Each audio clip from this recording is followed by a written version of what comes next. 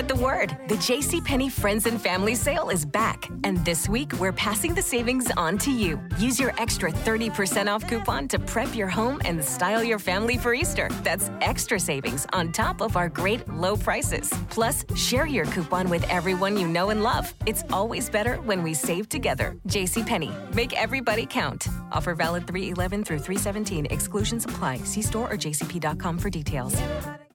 This week has been a hard week for me.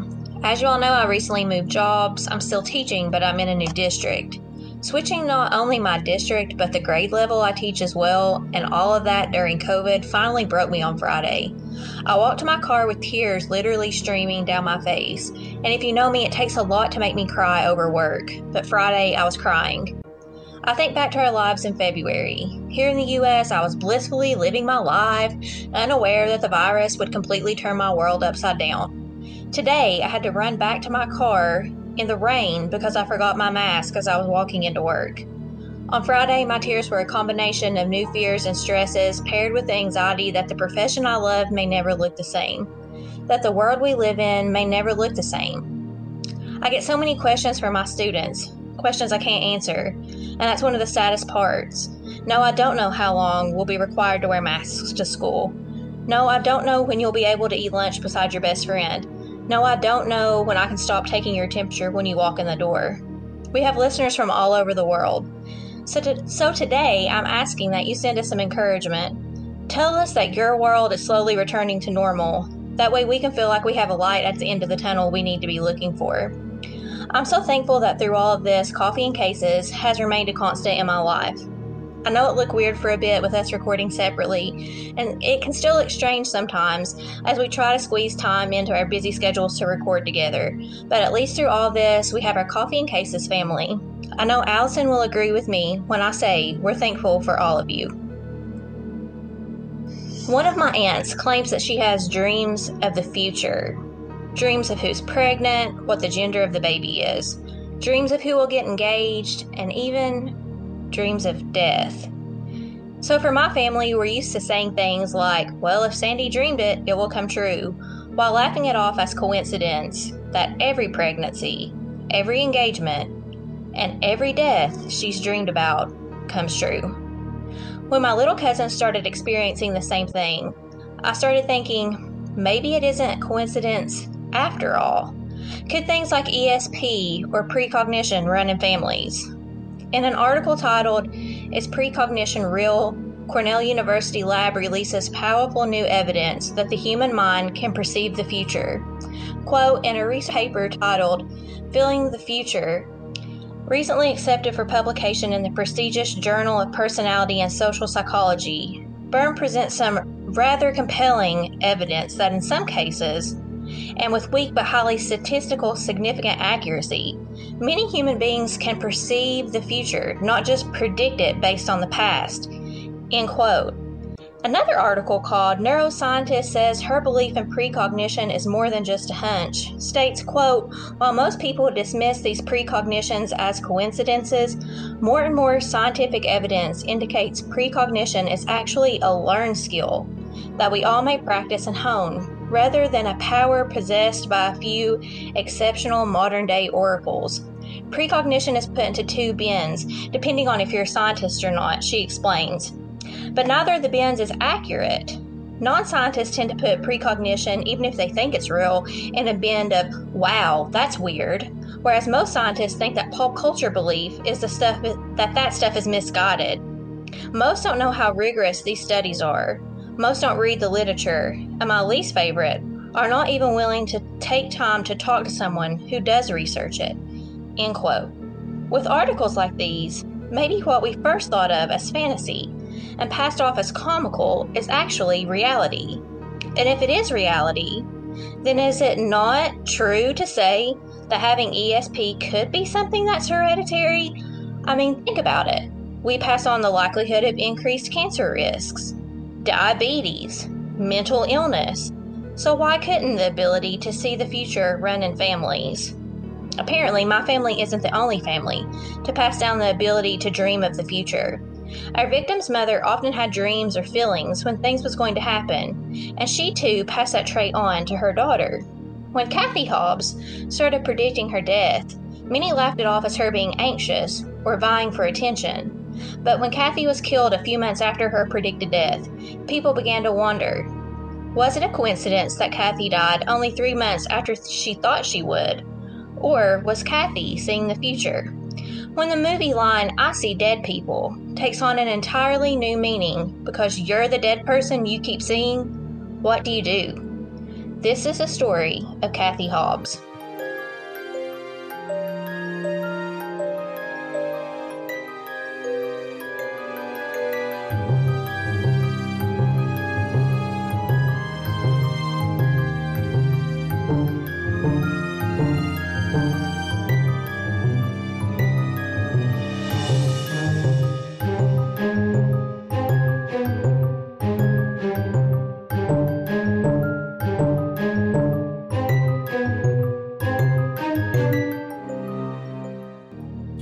Welcome to Coffee and Cases, where we like our coffee hot and our cases cold. My name is Allison Williams. And my name is Maggie Dameron. We will be telling stories each week in the hopes that someone out there with any information concerning the cases will take those tips to law enforcement, so justice and closure can be brought to these families. With each case, we encourage you to continue in the conversation on our Facebook page, Coffee and Cases Podcast, because, as we all know, conversation helps to keep the missing person in the public consciousness, helping to keep their memories alive. So sit back, sip your coffee, and listen to what's brewing this week. Pulling up to Mickey D's just for drinks? Oh yeah, that's me. Nothing extra, just perfection and a straw. Coming in hot for the coldest cups on the block. Because there are drinks. Then there are drinks from McDonald's. Mix things up with any size lemonade or sweet tea for $1.49. Perfect with our classic fries. Price and participation may vary. Cannot be combined with any other offer. Ba-da-ba-ba-ba. It has been 2 weeks since we brought up our long-standing challenge. We brought it up last week. We're bringing it up this week, but I do want to take a moment to remind you of that challenge that we issued to you sleuth hounds a long time ago. We want to get to 150 ratings on Apple Podcasts, and we can only get there with help from you. So please help us by sharing about our podcast with at least 2 people. Then we'll be able to reach our goal just a little bit quicker. We have 135 ratings now, so we're only 15 ratings away. That 150 goal is finally in sight. If you haven't taken a second to rate our show, you still can. And if you have a few seconds longer, also leave us a few words about what you enjoy most about the podcast. We have listeners from all over the world, and this past week we saw growing numbers, still growing in Canada, the UK, Australia, and New Zealand. So while this is a big ask, we know that you can do it. When we get to 150 ratings, we'll do a bonus episode. Just make sure that you follow us on social media, Coffee and Cases Podcast on Facebook, or at Coffee Cases Podcast on Instagram, or as always, listen in each week to know when that bonus episode will air. Now, Maggie, let's get into our show. Kathy Hobbs didn't have the greatest childhood. Like so many others, Kathy's parents divorced when she was only 8. Like most children at that age, Kathy was devastated that her parents were divorcing. You see, sleuth hounds, Kathy was extremely close to her father, and the thought of not seeing him daily really bothered her. But she persevered and became stronger because of her parents' divorce. But to add to her heartbreak, Kathy's best friend actually ends up dying shortly after the divorce of a heart condition, which I think is very sad. Yeah, to be that young. Oh my goodness. So it's then that Kathy starts having visions. Visions that would make any parent feel uneasy or concerned. Visions that she wouldn't live past her 16th birthday. Oh my gosh. Okay, so side note, my little sleuth hound, now these aren't visions of her own life, but she started telling me about creepy dreams she was having about her dolls. Oh, and she was like, she goes, Mom, we have to get rid of these dolls. And I was like, okay. And I was like, well, why don't we just put them in a box and we'll like put them in the attic? And she goes, no, they'll get out. And I was like, one doll. Yes, it was. I know. So that's why it freaked me out. Sleuthhounds, in a previous episode I shared, I'm trying to remember which episode I shared it in. I can't remember. I feel like it might have been Pamela Ray. I don't know though, but I had a doll that I thought was possessed by an evil spirit. But so she was like, no, they'll get out. And I was like, what are they doing? And she was like, they try to play pranks and pull my covers down. Oh, no. Yes, yes. And I was like, okay. I said, well, if we can't put them in the attic, what if we just take them, and we donate them? And she goes, no, then they'll hurt other kids. And I was like, okay. And I was like, well, we have to come up with a solution. And she was like, I have an idea. And I was like, what is it? And she goes, we need a hammer. And I was like, oh my gosh. Let's burn them. That is not my child at all. And Maggie can tell you, she's like the kind of kid who's like, I'll offer her a lollipop and she's like, oh, but my friend Sarah's going to come over. So we need to make sure and save the lollipop for her. And now she's talking about hammers. So not quite a vision, but it's creepy. And when you were telling me about Kathy's visions and how it made her parents feel uneasy, I was thinking about that. Like, very similar to, y'all need to go back and listen to the doll story because it was really creepy. Oh my goodness. I will swear on a Bible it was an evil spirit. I promise. So Kathy starts to withdraw from her friends and family, and as a result, her family decides that it's probably best if they move to Las Vegas, hoping that a new environment would be the thing Kathy needed to kind of shake the premonitions away. Okay. And it actually does work for a little while. So Kathy makes some new friends that are in her apartment complex, and they often spend their free time together, hanging out, like there's like a supermarket / I'm assuming little shopping center near where they live, so they go there. And her mom was delighted to see her opening back up and escaping the confines of her room. So it sounds like they thought maybe it was just depression. I don't want to say just depression. I do not mean it that way. It sounds like they thought it was depression and not premonitions. Or something like that, like you mentioned. Yeah, and I go, there's an article that kind of talks about that.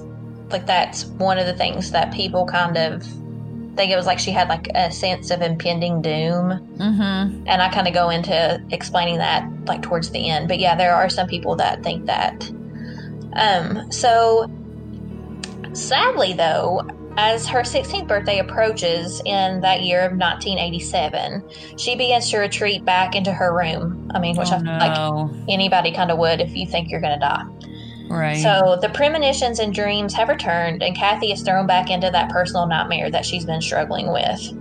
So she stops hanging out with her friends. She stopped doing anything that could possibly put her in any type of harm's way because she's terrified that these nightmares that she's having is going to come true. Oh, that's so sad because, I mean, she's 16. Like, this is when she should be having fun with friends and going out and, like, all that stuff. And she's so scared that,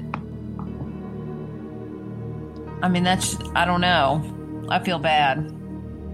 Yeah, and I feel like she should be, like, getting her driver's license and, like, all of that stuff. And she just retreating back into her room and not really doing anything. Right. But on the webpage called #confirmed, Vivian, who's Kathy's mom, said, quote, she got very teary-eyed one night and told me, Mom, I don't want to get any older. I want to be a little girl. And I told her, Kathy, we all grow up. It's not the easiest thing in the world to do, but we all do it. And she told me, I'm not going to. She didn't think she'd make it to her 16th birthday, end quote. I don't know if as a mom I would be more sad and scared or creeped out. I think I would be like, we need to go see like a professional. Yeah, because those aren't comments that the average person makes. Yeah, I would be like, we need to get some professional help. Now, listen, I get that I don't want to get any older. Yeah, I never wanted to grow up, ever. No.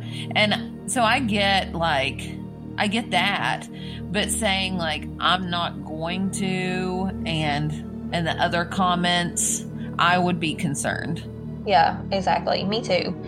So as her birthday gets closer and closer, I can only imagine like the dread and like anxiety she felt. I mean, I get super anxious if I have like an important doctor's appointment, or like I got my flu shot today and I was like so nervous just in the waiting area waiting to get a flu shot. So I can only imagine if it was something that extreme, like I would be super anxious. Or it's like, if you get like surgery or childbirth, you start thinking about mortality. And I know that seems crazy, but you do. And so I bet she was freaking out as it got closer. Yeah, like I've never had surgery until I had like the endometriosis removed, and I was literally petrified that I would not wake up. Yeah. And so I can only imagine like if I had dreams that I was going to die.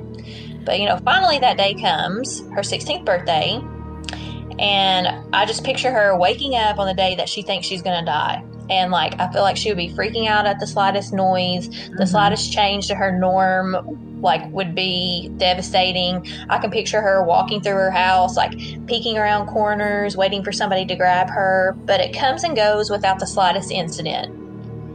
Kathy's sister actually reported to the article called The Strange Case of Kathy Hobbs that Kathy emerged from her room and said, quote, "I made it, Mom. I made it. I'm 16. I did it. I'm alive." And I know that she must have just felt like an overwhelming sense of peace and relief to make it to that milestone. Yeah, I mean, she's saying it almost like it is some great achievement. Yeah, to live to be 16. So after her 16th birthday party passes, she starts to reemerge from her room again. So she starts hanging out with her friends. They take late night trips to the grocery store that's down the block from their apartment complex. They spend more time together as her life returns to this new type of normal. And so all is good in Kathy's world right now. Okay. That is until July 23rd. Kathy's been 16 for approximately 3 months, and her luck is running low. Oh, no. So that night, on the 23rd, she's reading a romance novel in her bedroom. All the time she'd spent alone had turned her into quite the reader, so her mom, Vivian, was not the least bit surprised when Kathy announces that she needs to head to the supermarket. Now, I do think it's odd that this is at 11 p.m. at night, and her mom is just like, sure, go ahead. But the store was like 2 blocks from their house. I still wouldn't. I mean, I wouldn't let my little sleuth hound. I mean, even when she's 16, I'm going to be like, But we'll see, I don't know. It's, what's crazy? I don't know what I'd be more scared. Actually, I'm going to backtrack. I was going to say, now kids will be like, I'm going to drive to McDonald's at 11. And you'd be like, okay. Versus like walking somewhere. But I mean, we're talking in the 80s though, so this is a different time period, and I don't know which would be more dangerous, driving at night or walking back in the 80s, 2 blocks. Yeah, because like I keep thinking about like all those creepy stories that you see on social media where it's like, I got in my car at the Dollar General today and there was a white Chevy Tahoe that chased me home and tried to run me off the road. Yep. Like that kind of stuff freaks me out. Me too. And like we have to leave so early. Most of the time, I know for me, Allison, I'm sure it's the same for you. It's still dark when I leave my house in the morning when I drive to work. Yep. And I'm not going to lie, sometimes it's dark when I get home from work. Yep. So like it really, like that kind of stuff freaks me out. But like my curfew was 11 p.m. when I was 16. Plus, so aren't we in Vegas? Yeah. Okay. Now listen, I would love to go to Vegas. I'd love to see all that stuff, but I don't think I'd let my 16-year-old walk a couple blocks by herself. Now, again, I don't know what Vegas is, so I don't know if it's like a little area, looks like our picture of Vegas with all the lights and stuff, and then the rest of it is more like a normal neighborhood. I don't know. I'm not sure, and I know like some places I read, Vivian's mom said, well, one, it's summer, so maybe her curfew's later, and Vivian's mom said that she just kind of assumed she was going to go with her group of friends because she says to her mom, quote, "Mom, I'm going to the store to buy a book before I leave, or give me a kiss before I go," end quote. Okay. So Kathy's mom tells her that, more than likely she's going to be awake when she gets back. Kathy says, well, I'll probably stop and talk to the kids, so you might be in bed when I get back, end quote. So she, I guess, kind of just assumed that she was going to be with her friends. Okay. So Vivian says that she gave her daughter a kiss, watched her walk out the door, and had no idea that was the last time she would see her daughter alive. So thinking that Kathy is sound asleep in her bed, Vivian is surprised when she's jolted awake at 3 o'clock in the morning. So if you remember... 3 o'clock? Yes. Which is very late. But if you remember back in the introduction, I talked about how the ability to see the future could possibly be a trait that was passed down from her mom. Well, Vivian actually says that it's a vivid dream that tore her from her sleep. And it gets creepier. So in the article that I just cited above, The Strange Case of Kathy Hobbs, Vivian says, quote, "I felt like I had been hit on the head, and all of a sudden I got a very peaceful feeling and thought, well, it's all over now, and I fell back asleep." End quote. So if this is a dream premonition about her daughter, then Vivian almost feels like it's happening to her, right? Because she said, I had been hit on the head, and then I thought... Yeah, it's like she's experiencing it, kind of. It's symbolic of that dread that Kathy had been feeling. So, I'll wait and let you see which one is correct. Okay. So, when Vivian gets up that next morning, her daughter's bed is empty. She quickly calls police, and when Kathy isn't home by the second day, police announce that she's probably been abducted. Oh, gosh. So, not a runaway. Yeah, and I don't know, why that isn't, the conclusion right away. What are the steps to saying, they've been abducted versus they are, a runaway? Because I know runaways, if they ran away before, right, usually they say, oh, well, she just ran away again. But I never saw anywhere where Kathy had ever ran away or talked about running away. So I don't know, if 2 days is a long time to say she's been abducted, or if that's normal. I wasn't Plus, sure. I feel like this, I think why I'm so,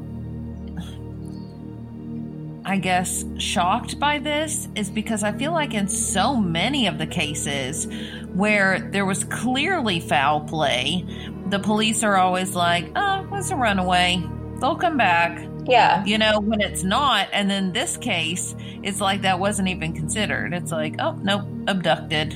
Yeah, and there's really not, any evidence up to day 2 that would say that she was really abducted. I thought that it was just kind of, all the research I read, it was just kind of well, day 2, she's abducted, But then I feel else. like there's got to be something that we don't know that would make them jump to that conclusion. Well, honestly, a bunch of the research, and I know we've talked about this kind of the past couple episodes, a lot of the research that I read on this case was the same thing just over and over again in different locations.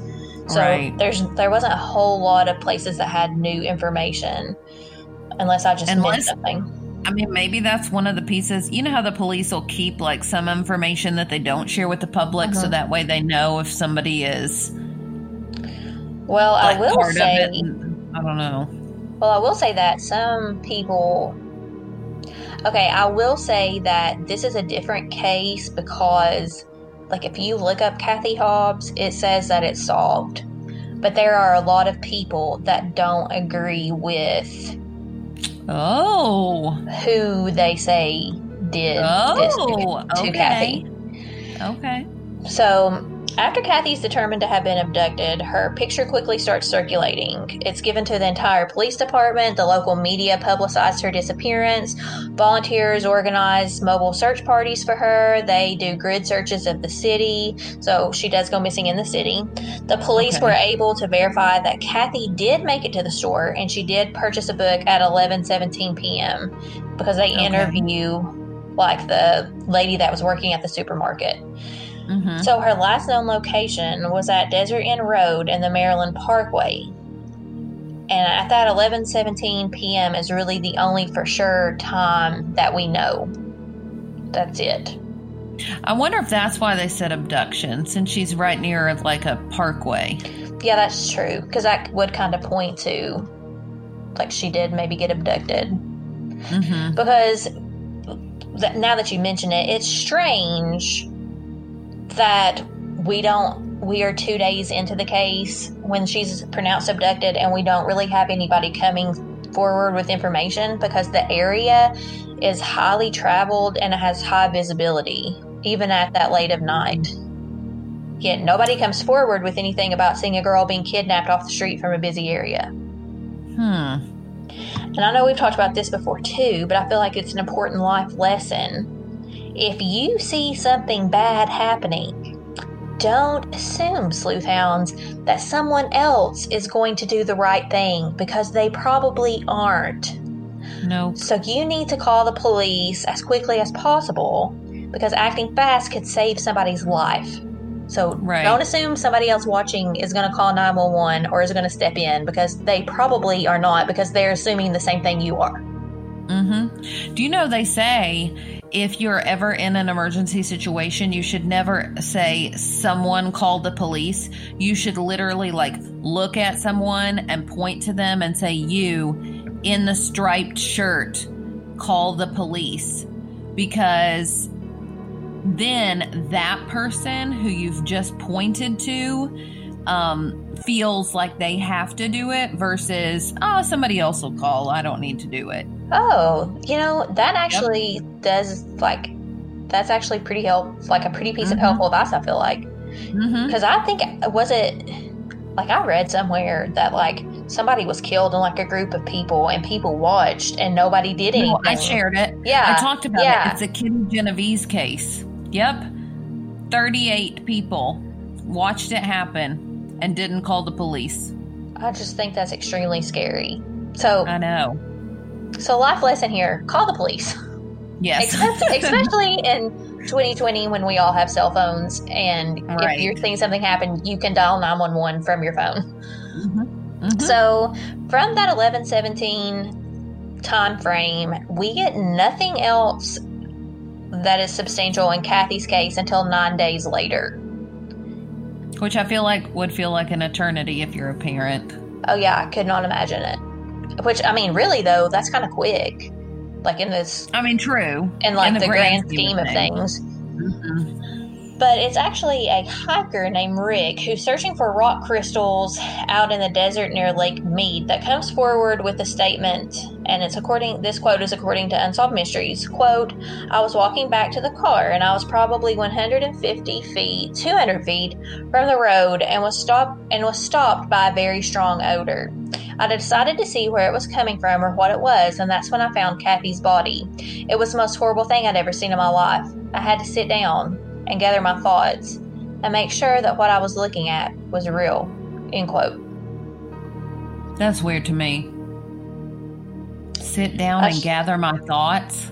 I mean, I guess I feel like I would either be vomiting, but like I guess he'd maybe just or call 911 right away. Maybe he's using hyperbole. Maybe he doesn't mean he really sat down and gathered his thoughts. Maybe he's just saying. Yeah, maybe he just means like a second to register. Like he had to take a second. Yeah. Yeah.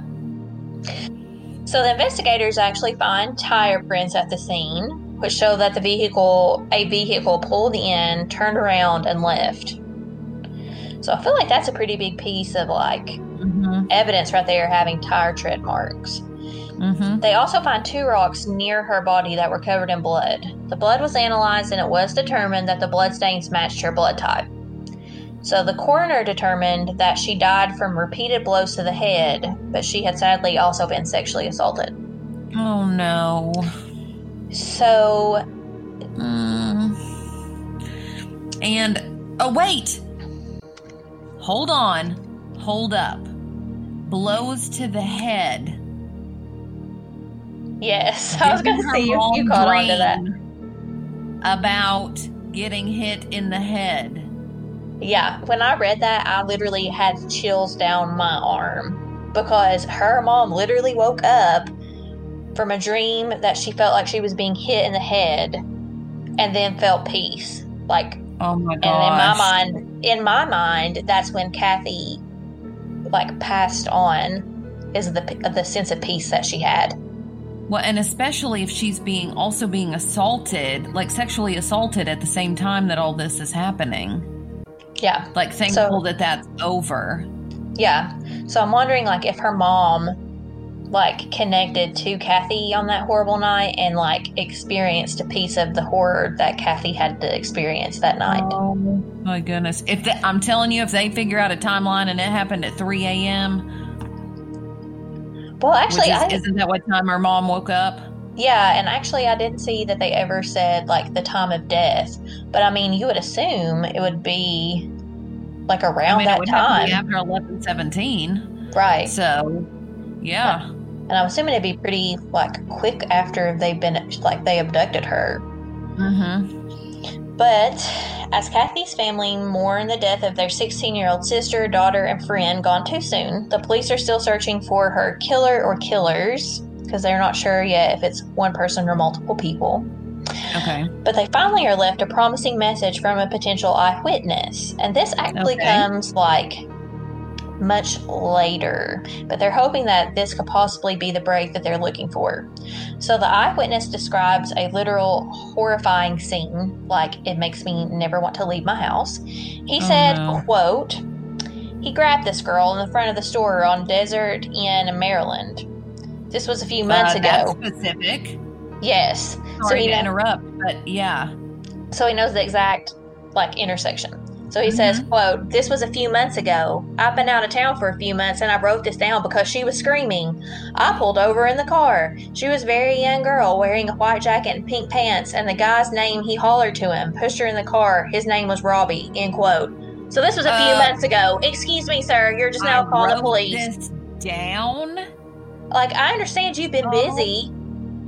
Oh my goodness. But that phone call to police with that message literally took 30 seconds of your life. Oh my goodness.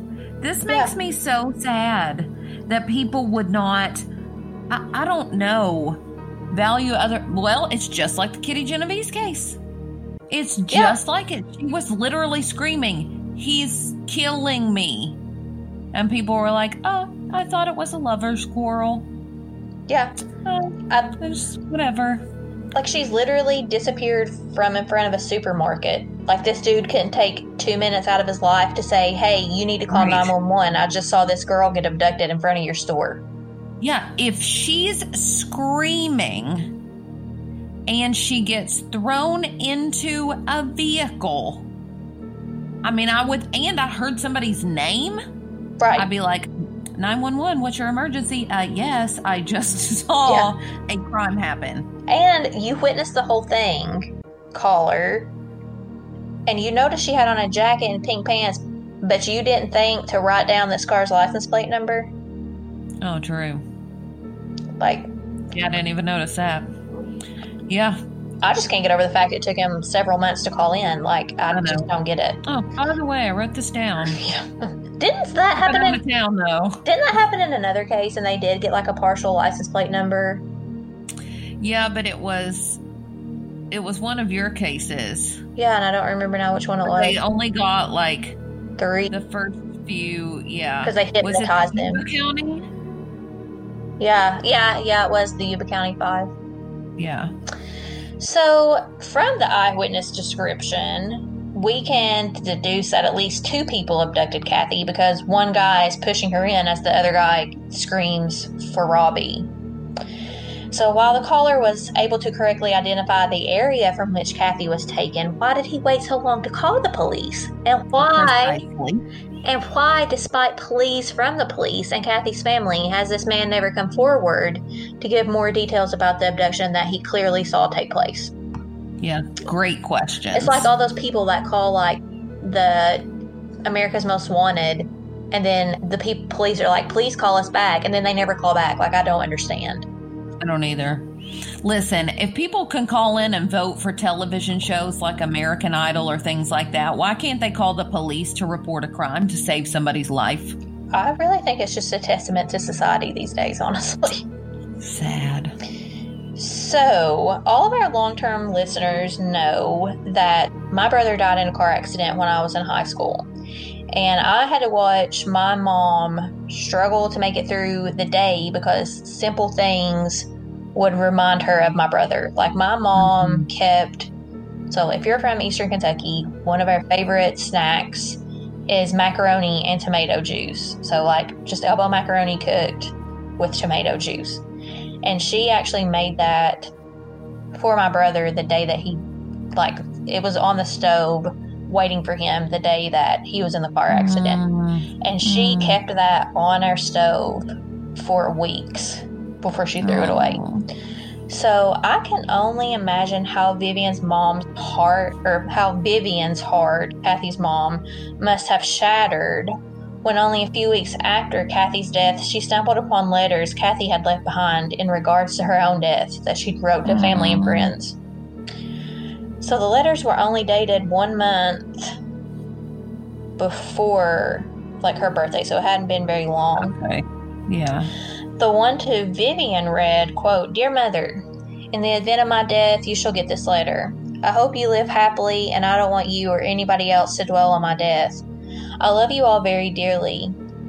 You were good to me, and nobody else could have been a better mother. Keep me alive in your heart, and don't ever forget me. Love always, Kathy," end quote.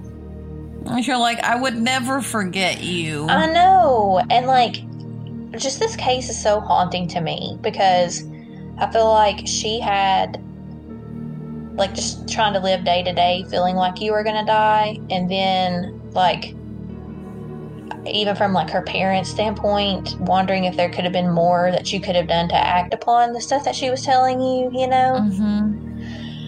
So, like you did say, there are some who say that Kathy was suffering from feelings of impending doom. So with her parents' divorce, her close friend dying from heart disease, you know, Kathy just didn't have a very happy childhood.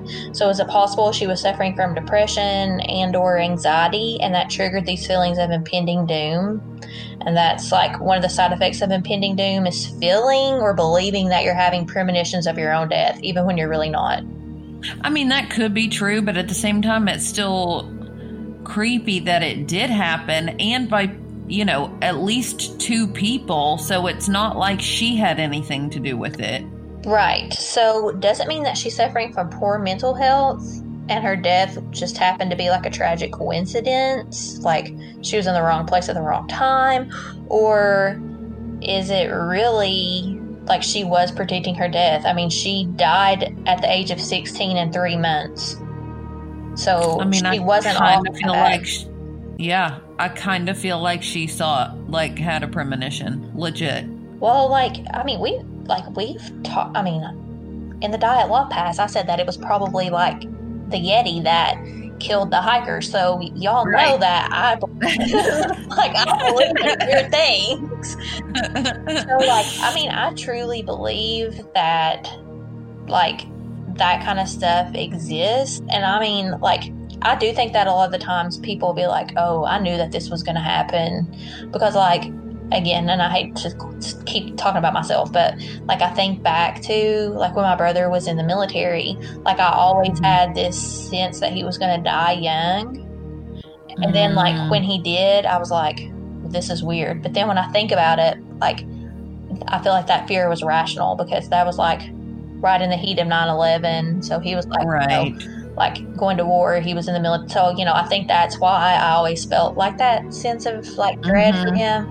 It wasn't anything like, you know, I just had like a normal like childhood and was feeling it. It was, I think, related to something else, which I think some people say is what was happening with Kathy.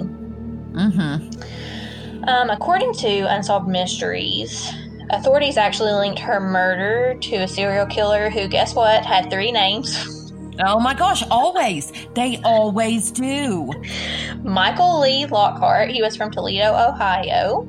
And it says, quote, in May 1987, Lockhart stole a blue 1986 Toyota Celica and kept it until November of 1987. Authorities believe that during this time, he abducted and murdered Kathy. Blue fibers found at the crime scene matched fibers from the stolen vehicle. Credit card receipts also placed him in Las Vegas at the time of the murder. Finally, when investigators questioned him about Kathy's death, he virtually confessed to the crime, end quote. Okay. Let me tell you my skepticism. Okay. Number 1, his name is not Robbie. Right. And the guy who had other details, the eyewitness, clearly said he heard the name Robbie. Unless maybe Michael was like the person driving. Could be. He could have had somebody there with him. But I have a feeling that serial killers don't usually work with a partner. True. Also, if there are blue fibers found at the crime scene, then couldn't it be from another Toyota Celica? I mean, it doesn't have to be from this one. Right. And what the heck does that mean? He virtually confessed to the crime. Like, did he do it through a Zoom call? Like, how did he do that? I mean, and how do you can't, I mean, either you confess or you don't. You don't, like, practically confess. He sort of confessed. Yeah, he sort of said he did it. I mean, and I don't know. I feel like if you're a serial killer, you would either deny it. I feel like they either deny, to the very end, or they, like, tell all the details about it. Yes. So I don't know. And he actually, I don't know if I believe it. Yeah, and he actually, there's a lot of people that do not believe that he killed her because he was already on death row. Like, in fact, the state of Nevada did not even, like, try him for this case because he was already sentenced for other murders, and like I think he was executed in Texas. I think I read somewhere. So like a lot of people think that the confession was false. I mean, they think that he basically would have confessed to just about anything because he's on death row, and so many people say that her case is still unsolved because they don't believe that he really killed her. They just think he was maybe trying to prolong like his death sentence, or just was confessing because maybe he was just obviously a mean person. So right. Yeah, I don't think that's not enough of an explanation or proof for me. Yeah, same. Me neither. And I really don't think that we're ever going to know the truth, because I think since law enforcement have said that it's Lockhart, like I don't think they're going to continue any type of like investigation. Further investigation, yeah. So, and that's it. That's the end of the Kathy case. That's really all we have. Gosh. So, solution, but I don't believe it's a solution. Right. Or resolution, I should say. Resolution, but I don't believe it's resolution. Yeah, we'll put resolution in like quotation marks. Right. Kathy's last words to her mom were words of love and encouragement. Quote, "I don't want you or anyone else to dwell on my death," she said. "Nobody else could have been a better mother," end quote. Even as she worried over her own death, she thought of others. Through the nightmares and the sleepless nights, fearing the worst, she still wanted her mom to know how much she meant to her. There are times when I think we all would like to predict the future. There are moments where we all want to know what the next day will bring. But as we learned from Kathy, that ability comes with a price. To know the good is to also know the bad. To see the good is to also see the bad. Perhaps the book The Lightning Thief said it best, quote, "Knowing too much of your future is never a good thing," end quote. Despite Kathy's struggles with premonitions, she tried her best to live as much as she could. And I think that's the lesson Kathy would want us to learn. We need to live. Especially in these uncertain times, we need to remember that each day is a gift that we need to enjoy. Soak up the sun, dance in the rain, read by the campfire, watch the snow fall. Really live in the moments we're given. Kathy asked her mom to never forget her, and honestly, after hearing her story, I don't think any of us will. We will always remember you, Kathy. Again, please like and join our Facebook page, Coffee and Cases Podcast, to continue the conversation and see images related to this episode. As always, follow us on Twitter at Cases Coffee, on Instagram at Coffee Cases Podcast, or you can always email us suggestions to coffeeandcasespodcast@gmail.com. Please tell your friends about our podcast so more people can be reached to possibly help bring some closure to these families. Don't forget to rate our show and leave us a comment as well. We hope to hear from you soon. Stay together. Stay safe. We'll see you next week.